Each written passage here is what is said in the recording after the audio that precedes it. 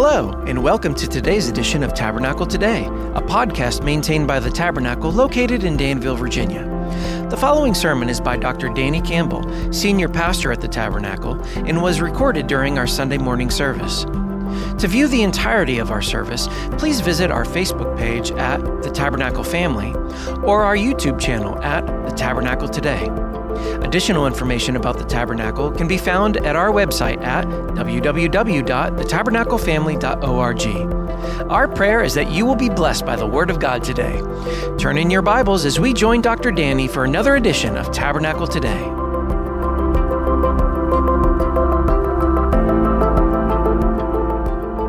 Well, if you haven't done it already, now turn back to Matthew chapter 2. And I don't know if you heard about the man that was in a hot air balloon, and he realized he was lost way up in the air. So he reduced his altitude and he spotted a woman below. He descended a bit more and he shouted, "Excuse me, can you help me? I promised a friend I would meet him in an hour ago, but I don't know where I am." And so the woman below looked up and she said, "Well, you're in a hot air balloon hovering approximately 30 feet above the ground. You're between 40 and 41 degrees north latitude and between 59 and 60 degrees west latitude." And from the balloon above, the man said, "Well, you must be an engineer." "I am," replied the woman. "How do you know?" "Well," answered the balloonist, "everything you told me is technically correct, but I have no idea what to make of your information. And the fact is, I'm still lost. Frankly, you've not been much help at all. If anything, you've delayed my trip." The woman below responded, "Well, you must be in management." "I am," replied the balloonist, "but how did you know?" "Well," said the woman, "you don't know where you are or where you are going. You've risen to where you are due to a large quantity of hot air. Furthermore, you made a promise which you have no idea how to keep, and you expect people below you to solve your problems. The fact is, you're in exactly the same position you were in before we met, but now, somehow, you've managed to make it all my fault." I love that little story. And, as we look at what happened just after Jesus was born in Bethlehem, we actually see some guys like that. We see Herod the fake king, who was insecure in his position. And he was looking for help dealing with his Jesus problem. And he got counsel from some religious leaders who were technically correct in what they told him, but they didn't really have any ability to help him at all. But we also see some remarkable wise men seek Jesus, who in many ways model for us the heart we should have as we approach him this new year. And so, since we had the time of the Lord's Supper together, and we're a few minutes into the time where we've been sitting now, go ahead and stand. Let's stand in honor of God's Word like sometimes they did in Old Testament days. So we're in Matthew chapter 2, and I'm going to read verses 1 through 12. And we are putting it up on the screen for you too, and I'm preaching from the ESV, English Standard Version. "Now after Jesus was born in Bethlehem of Judea, in the days of Herod the king, behold, wise men from the east came to Jerusalem, saying, 'Where is he who has been born King of the Jews? For we saw his star when it rose and have come to worship him.' When Herod the king," I just said Herod the Hing, didn't I? Dyslexia catches you at the worst moments. "When Herod the king heard this, he was troubled, and all Jerusalem with him. And assembling all the chief priests and scribes of the people, he inquired of them where the Christ was to be born. They told him, 'We know this. It's in Bethlehem of Judea, for so it is written by the prophet. And you, O Bethlehem in the land of Judah, are by no means least among the rulers of Judah. For from you shall come a ruler who will shepherd my people Israel.' Then Herod summoned the wise men secretly and ascertained from them what time the star had appeared. And he sent them to Bethlehem," which means house of bread. The bread of life was born in the house of bread, "saying, 'Go and search diligently for the child, and when you found him, bring me word that I too may come and worship him.' After listening to the king, they went on their way, and behold, the star that they had seen when it rose went before them until it came to rest over the place where the child was. When they saw the star, they rejoiced exceedingly with great joy." That's a lot of rejoicing, isn't it? They rejoiced greatly with great joy. And the word mega is there in the Greek. They rejoiced exceedingly with mega joy. And going into the house, they saw the child with Mary, his mother, and they fell down and worshiped him. They worshiped Jesus. Then opening their treasures, they offered him gifts, gold and frankincense and myrrh. And being warned in a dream not to return to Herod, they departed to their own country by another way. Wise men and wise women still worship him. Let's pray. Father, thank you so much for Matthew chapter 2 telling us about the wise men who came from a long way away to worship you. Others we read of couldn't even go a short distance to meet you.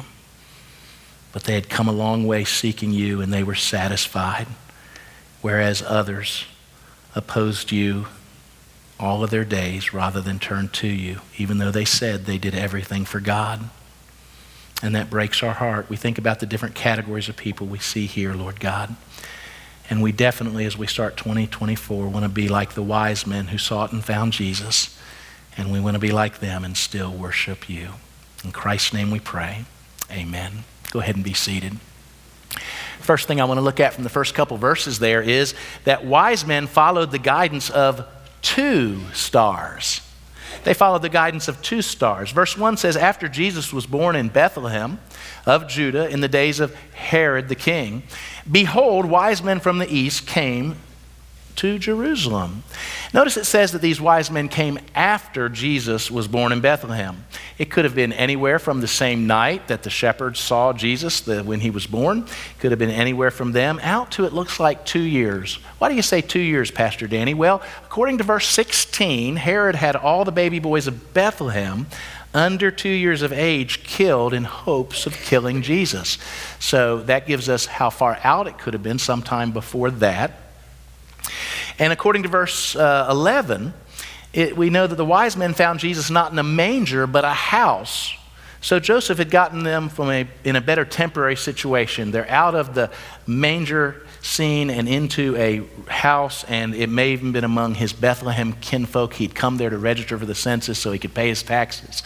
And he may very well by that time been staying temporarily with kinfolk like many of you are staying temporarily with your loved ones, and we'll see what happens next. From Luke we know that just after the 1 month mark, they visited the temple to dedicate Jesus, just like observant Jews did. So they went to the temple at the 33-day mark to dedicate Jesus after Mary's days of purifications were over. All this is spelled out in the Torah, the first 5 books of the Old Testament. And we know from there that they offered, now follow me here, we know from there that they offered 2 pigeons or turtle doves as the sacrifice when they dedicated Jesus, the sacrifice that was called for. Now, how does that, what does that indicate? What can we know about Jesus because, and Mary and Joseph and their financial situation because of them offering 2 turtle doves instead of a lamb? What can we know? Yeah, they were poor. The law prescribed that if you weren't wealthy enough to bring a lamb sacrifice, you could bring 2 turtle doves or pigeons instead. So that leads me to believe the wise men visited them in Bethlehem sometime after that, and boy, were the gifts the wise men had to bring really going to help. And so kids, I think you can use that to make an argument that 35, 40 days from now, your parents should have a second Christmas time to bring gifts to you. But who were these wise men from the east? And why did Pastor Danny say they followed the guidance of not 1, but 2 stars? Let me first say that we're not really sure how many there were. Past readers said 3 because they brought 3 gifts, right? Gold, frankincense, and myrrh. And they were assumed to be kings because it was assumed only kings had gold to give. But there may have been dozens of them. We don't know. They certainly caused a stir when they got to Jerusalem, talking about the star. More helpful for us is that in the Greek it says they were magi, not kings, but magi from the east. And you need to understand something about the Bible. Since so much of it is saturated in things Jewish as it moves toward the time the Messiah will come, first to die for our sins and later to rule on earth, to understand the Bible, you really have to think about your map in terms of Israel outward. And so for them, to the east would have meant Babylon, or it would have meant Persia, which is modern-day Iraq or modern-day Iran. And this is where it gets fun to study, because the Old Testament was written in Hebrew with some Aramaic thrown in, the language of Babylon from the days the children of Israel were in Babylon, but mostly Hebrew with some Aramaic thrown in. But it was translated into Greek before Herod ruled over Jerusalem. We call that translation the Septuagint because 70 scholars down in Alexandria, Egypt, so some North Africans translated the Old Testament into Greek before Jesus ever came. And we know from there that the word Magi only appears in one book of the Greek Old Testament. Can you tell me which one it is? The book of Daniel.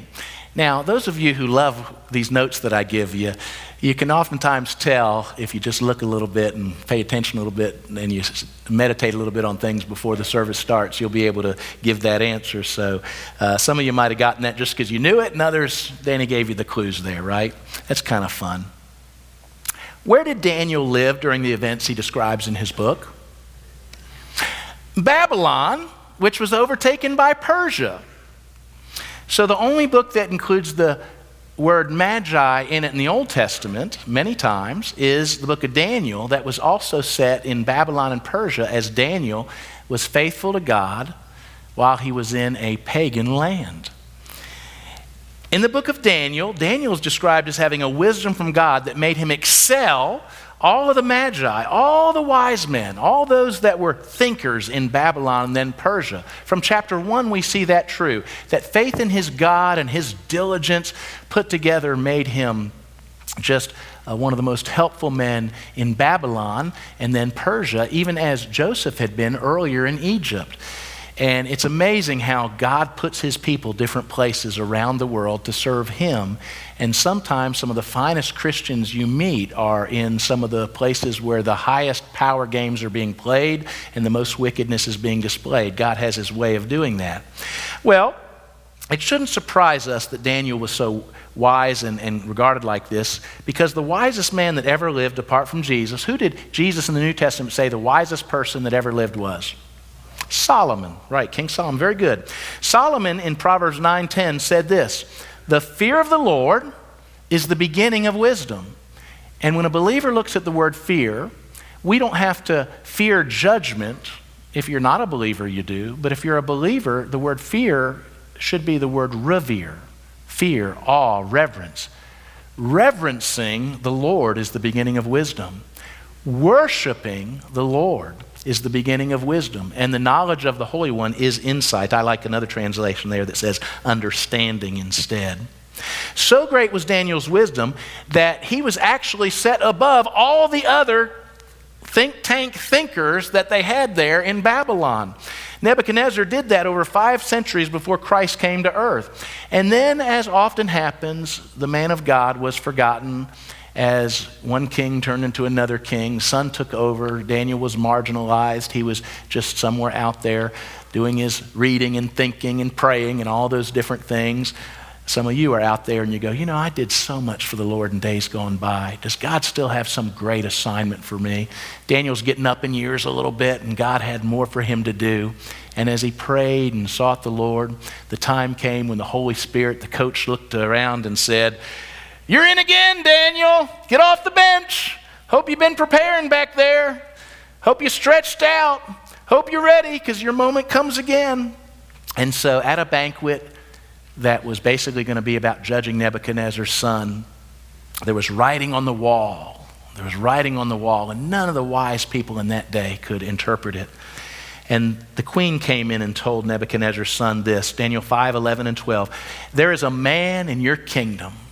There's always a person in the kingdom ready to serve God. "In whom is the spirit of the holy gods." That's what it looked like to pagans. That guy's got something different about him. Man, it's like all the ones up there in Olympus have come down and helped this guy. "In the days of your father, light and understanding and wisdom of the gods were found in him." Who was really in him?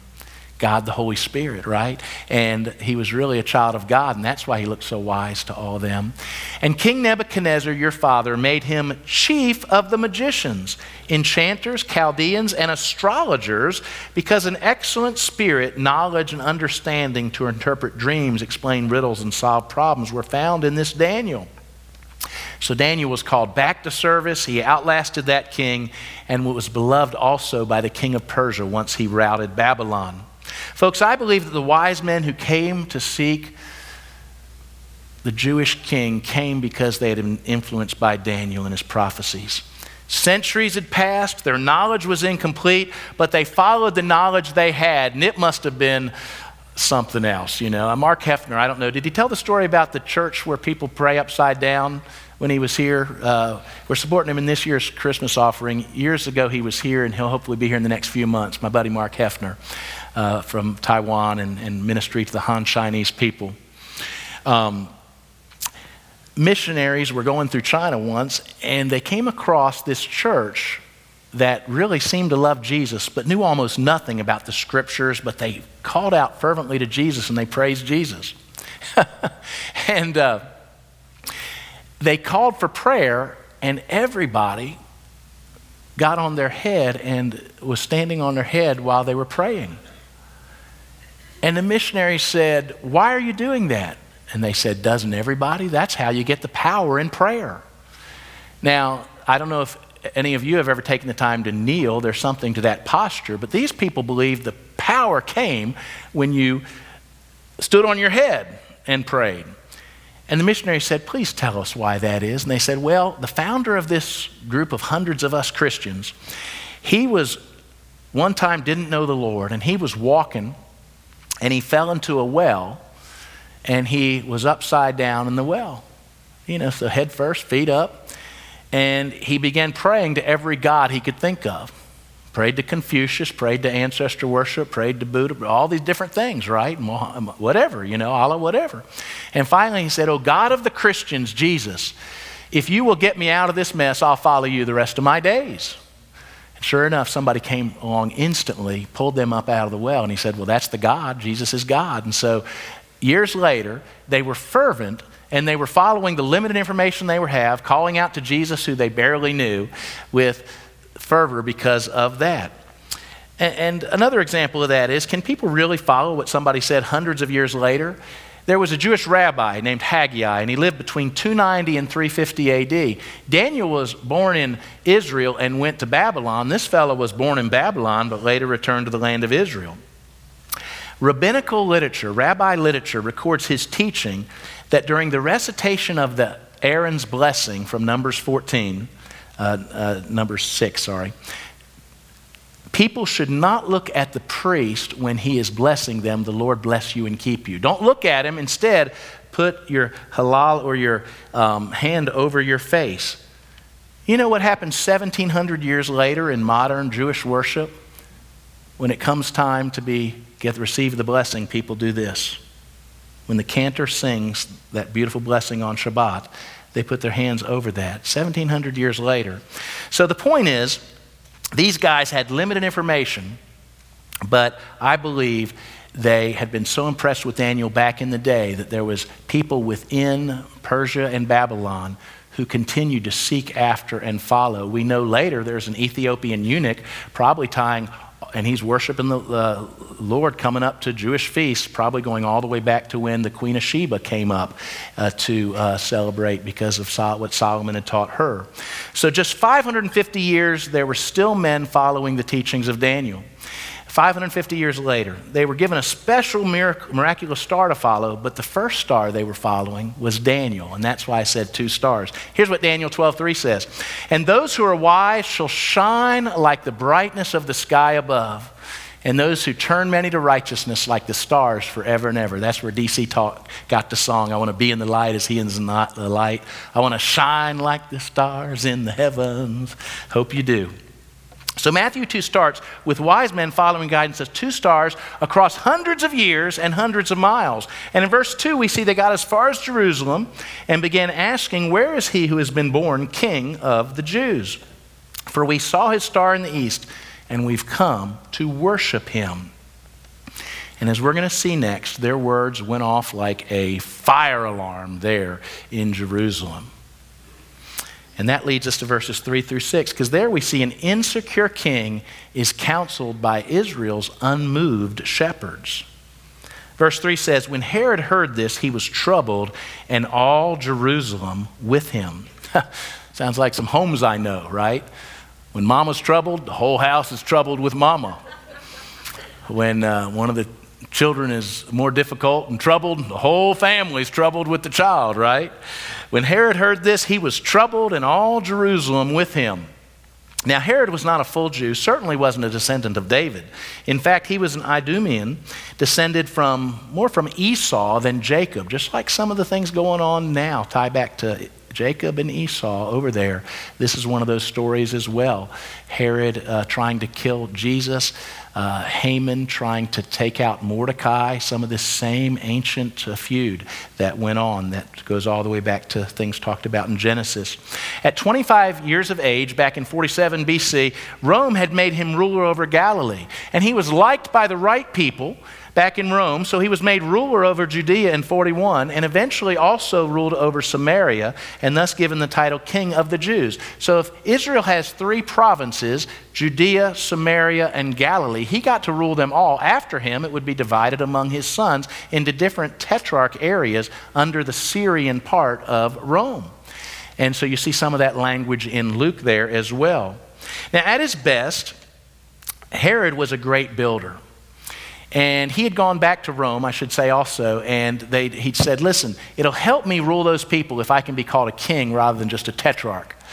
It'll really annoy them a little bit, but also put them in place if they call me the king of the Jews. And so he'd gotten the Roman Senate's permission to be called King of the Jews there. At his best, he was a great builder. Jews would say his greatest accomplishment was what he made of the temple complex back in Jerusalem. It was already there, but he made it glorious. And many of the scholars said, man, if you haven't seen the beautiful architecture of what the temple's become, you haven't seen a building. He would have probably said his palace and other buildings in Caesarea, where it was really happening. He built up Caesarea to be a Roman city and lived there. But at his worst, he was given over to lust and insecurity. He married 10 different women. That just hurts my head to think about. And several of his own children, and at least one of those wives he had killed because he was jealous of them and insecure around them and thought they might try to take over. So he's ruled by his lust and his insecurity. He was disliked by many people, including one of those mothers-in-law and her best friend, Cleopatra. So all these things come together with some of the history that you read about. He knew he didn't have a strong claim biologically to be the king of the Jews. So you know what he did? He had the paperwork, you know, like somebody having their birth certificate hidden or something like that so it doesn't reveal what people don't want to know. He had his genealogical information destroyed so it wouldn't show how little claim he had to really call himself the king of the Jews. Now, he was a cunning and ruthless man who would do anything to hold on to power. And verse 3 tells us that he was troubled, and when he was troubled, as we said, all Jerusalem was troubled with him. Things were in an upheaval.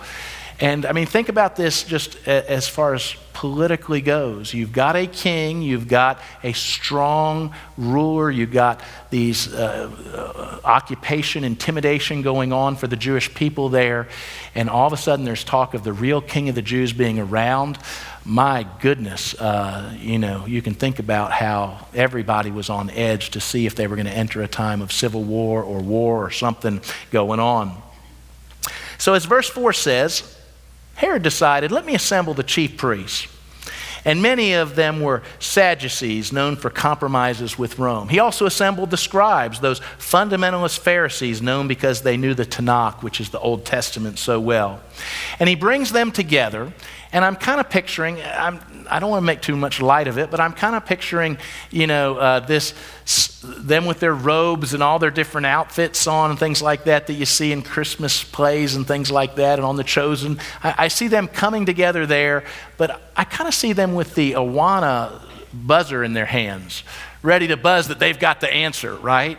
I mean, now, one thing I love about the Awana curriculum, the Word of Life curriculum, the Sunday school curriculum they have, it always talks about orthodoxy, which is correct belief, but it also talks about orthopraxy, correct practice, and making correct belief turn into correct behavior so that we can glorify God. But I picture these guys here, and all they want is the award, the prize, right? And he says, I need to know, and I can almost see him agitated as he says it. I need to know where the Christ, the Messiah, you know, as you guys say, where is he going to be born? And they go, ooh, we know the answer. We know the answer. I know this one. It's a little book. It's Micah. Most people can't find it in the scrolls, and all those things. But in Micah, about 5 pages in, it says that it's going to happen in Bethlehem. In Bethlehem. And I just picture them with smug satisfaction on the king needed us. And we got it right. We know our scrolls. We know our scriptures. And we were able to help the king, and good for us. We're going to put that in our next letter to supporters. We helped the king with our Bible information. And we're going to teach a lot more Bible information to each other throughout this next year in hopes that maybe we'll be ready the next time King Herod wants to play Bible trivia with us. Now, folks, we know why he wanted to know. Why did Herod want to know where the Messiah was going to be born? Because if a king of the Jews has been born, I want to kill him now so I don't have to compete with him later. I'll just get him now. Now, it's not surprising to me that they were able to answer Herod quickly. They pored over the scriptures. They knew the scriptures. What does surprise me is that the shepherds of Israel did not have their own curiosity aroused enough to ask why Herod was inquiring. If not out loud, at least to themselves. Why does he want to know? Because what did they expect the Messiah to be? At least on paper, what did they expect the Messiah to be? Wonderful Counselor, mighty God, everlasting Father, Prince of Peace, the one that would come. All we like sheep have gone astray. The Lord has laid the iniquity of us all on him. The one who will rule over the land of Israel, on the throne of David, cast off foreign occupying power, and have a perfect rule, and he'll deal decisively with all of his enemies. Now, that could have all happened on the front end had Israel accepted him, the suffering servant and then the conquering king passages.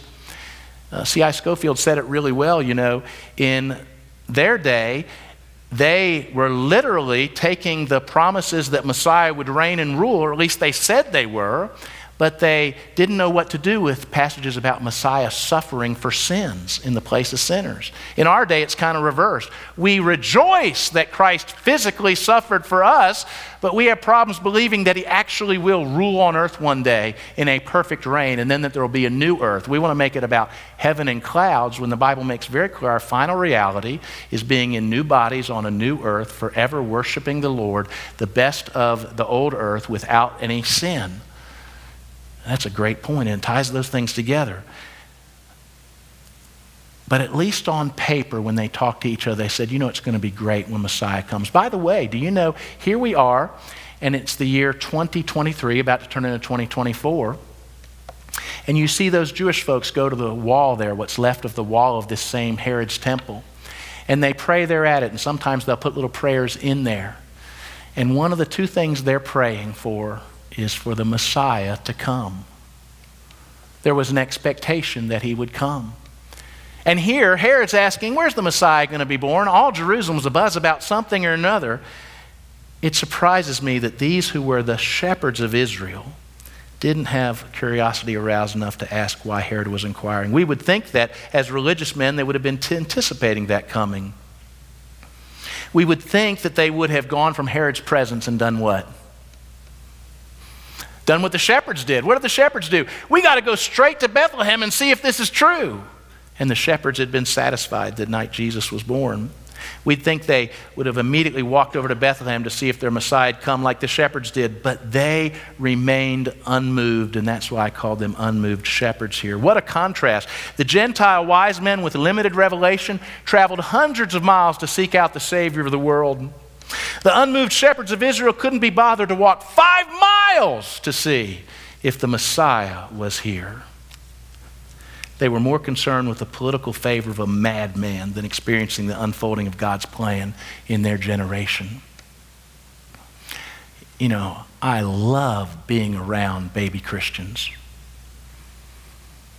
I remember some of the things I did when I was first a Christian, questions I asked, and people just smiling at me, laughing at me, sometimes mocking me, because they were just so simple, just so naive. And, I'd say, hey, let me tell you what I learned in 1 Peter. Oh, Danny, you're supposed to say 1 Peter.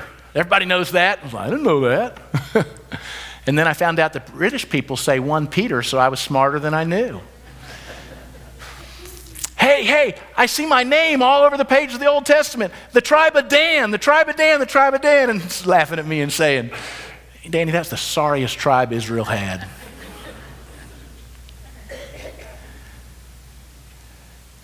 Just trying to work it out, figure it out, taking the limited revelation, following it. And sometimes children, when they get a heart for the Lord, they'll go in there, and you're in the doctor's office, right?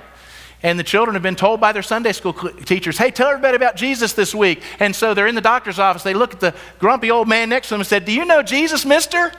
And their parents are like, don't say that. Don't talk out loud. And the old man just kind of smiles, because children just say that, right? I think about the wonder of it all. And then I think about those of us who've lost the wonder of it all. We know more Bible than we ever did, but we're unmoved in the things that moved the heart of God. Can I just say that my greatest fear for you all in the year 2024, when every spare bit of oxygen in the room is going to be sucked into talking about this presidential election upcoming, I just wish we could skip from 2023 to 2025, because I care more than anything about Jesus and advancing his gospel. And all year long, all of you and everybody around is going to be so distracted. Don't you let that happen. Keep Jesus first all year. I'm afraid that we're in the danger of being more like the unmoved shepherds of Israel than the wise men, because we are too often religiously educated far beyond the level of our spiritual obedience. Let me tell you something I know about you if you've been in Sunday school longer than 7 years. Or if you're a child that's gotten the Timothy Award. Or if you're a youth that goes through the Word of Life curriculum and been through 5 or 6 years of it. You know what the truth about you is? You are more educated in the things of the Lord than most third world pastors. And here they are with their limited knowledge, going out into situations where some of them are dying for the faith. And you're still worrying about the simplest matters of obedience in your life. May 2024 be the year where you see it in God's Word. The Holy Spirit takes that Word, puts it in your head and in your heart, and then you act on that by faith. Every time. The secret of victory in the Christian life is saying yes to God, the Holy Spirit, one decision at a time. These shepherds, nobody was more educated. Nobody had more of the knowledge. Nobody had more of the background. But they went right back and high-fived and congratulated each other rather than walk 5 stinking miles to see if the Messiah was really here. Oh, may 2024 not find us sitting on the premises, but standing on the promises and searching for the prodigals. Amen? Amen? That's a better amen. Let's bring it down the home stretch, verses 7 through 12. Wise men find the real star and they shun the fake king. Well, Herod was cunning, as we see in verses 7 and 8. He called the wise men to himself secretly and decided with all he had going on, he could trick them. I picture Jafar from the Disney show, right? The Disney movie. I picture Jafar or Uncle Scar, the Disney villain, you know. When you find the child, let me know so I too can come and assassinate or worship him. I want to worship the boy. You know, I think we can see Herod's arrogance here, don't you? I mean, if I'm him and I'm really all that he's cut out to be is this ruthless guy, I think I'd have sent some spies after them, don't you? Or maybe I'm just, you know, if he'd sent the spies, they could have reported back where the baby was and they could have gone and done the hit, you know. But maybe I just followed too many true crime podcasts and streamed too many detective shows, though. But after listening to the king, they went on their way.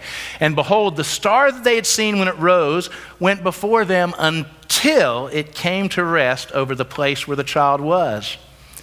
And I think from that verse we can gather that this was indeed a specially prepared star. Now I know some of you have studied this, and you know that you've heard some people that study the stars say that that was a year when 2 or 3 of the planets aligned and it would have been brighter than ever. And maybe that's the case. God can do it any which way, right? But I think this was more like when God led Israel toward the promised land using a pillar of cloud by day and a pillar of fire by night that stood above the holy tent. It would be there, and then when they were supposed to move, the cloud would move, and the fire would move, and they'd go with it. A specially prepared sign, a signal like that. Here another pillar was shining directly above the holy child and led the wise men to God incarnate. That's just a fancy word that means God in the flesh, God in a bod. Incarnation, the enfleshment of the Son of God. God was in a bod.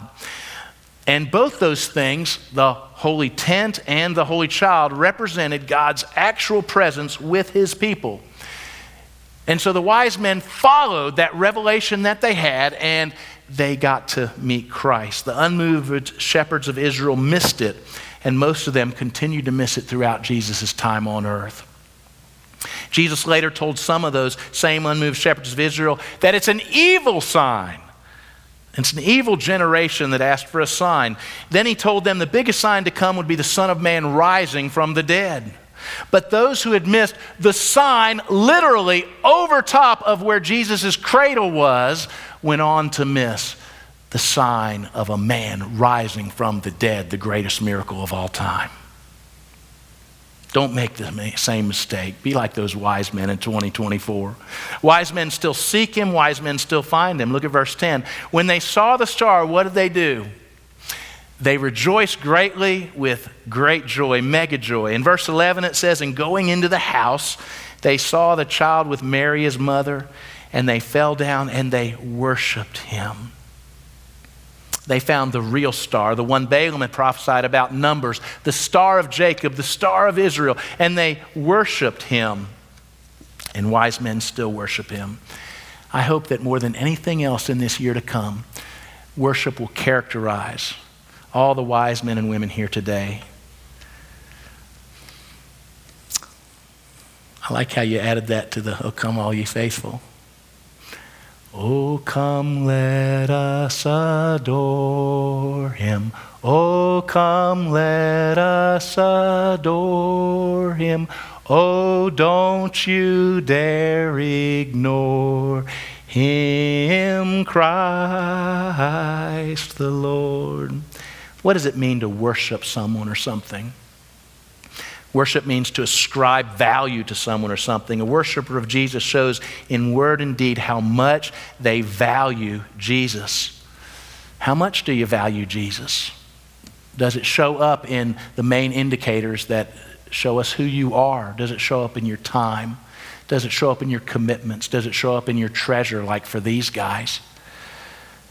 May people look at you and say, there goes a guy, there goes a girl, there goes a person who follows Jesus and loves him and worships him and would do anything he asked them to do. That's still the number one thing I tell people when they ask me, how's the tabernacle doing, you know? And I say, well, we don't have as many people around as we used to. Few churches do, but I say we've got at least a couple hundred people at the tabernacle that would do anything Jesus asked them to do. And it feels pretty cool to be their pastor. And may we have another banner year of ministry this year. Really, the number one thing I want to gauge this year, I don't want to do it in a legalistic way, but after today, we're going to take up these pebbles, these stones that represent answer to prayers. And this coming year, we're going to celebrate hours we spend ministering for the Lord outside the church walls or with a ministry from outside that uses our building, and we help them do that. And so it'll count if you come and pray tomorrow, because it's us engaging with the community to make Danville a better place. And every time we get 100 hours of service in, we're still looking for the best way. We're going to visualize it somehow, like this has been a visualization these last couple years. The wise men did what all true worshipers do. They tangibly expressed their worship through their time. and their giving. They gave money and medicine to help raise the Christ child. You know, gold, it's a gift fit for a king, especially the King of Kings. And, you know, it also profits a prophet. Dun-dun-dun. Incense is a gift fit for a priest who would light the incense in the holy place. And myrrh is a gift fit for the priest to anoint the sacrificial offering, in this case, the Lamb of God who would take away the sin of the world. The wise men sought and they found the real star of the story, the star of his story. May you that need him find him today.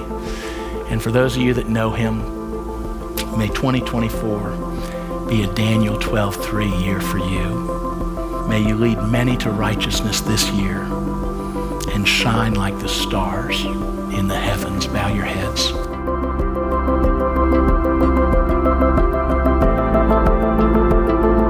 Thank you for joining us for today's edition of Tabernacle Today. To learn more about the Tabernacle, please visit our website at www.thetabernaclefamily.org. There you may access additional Tabernacle Today podcasts as well as other resources. If you don't have a church home or happen to be visiting the area, we'd love to welcome you to one of our weekly services. Thanks for listening, and we look forward to seeing you back for another edition of Tabernacle Today.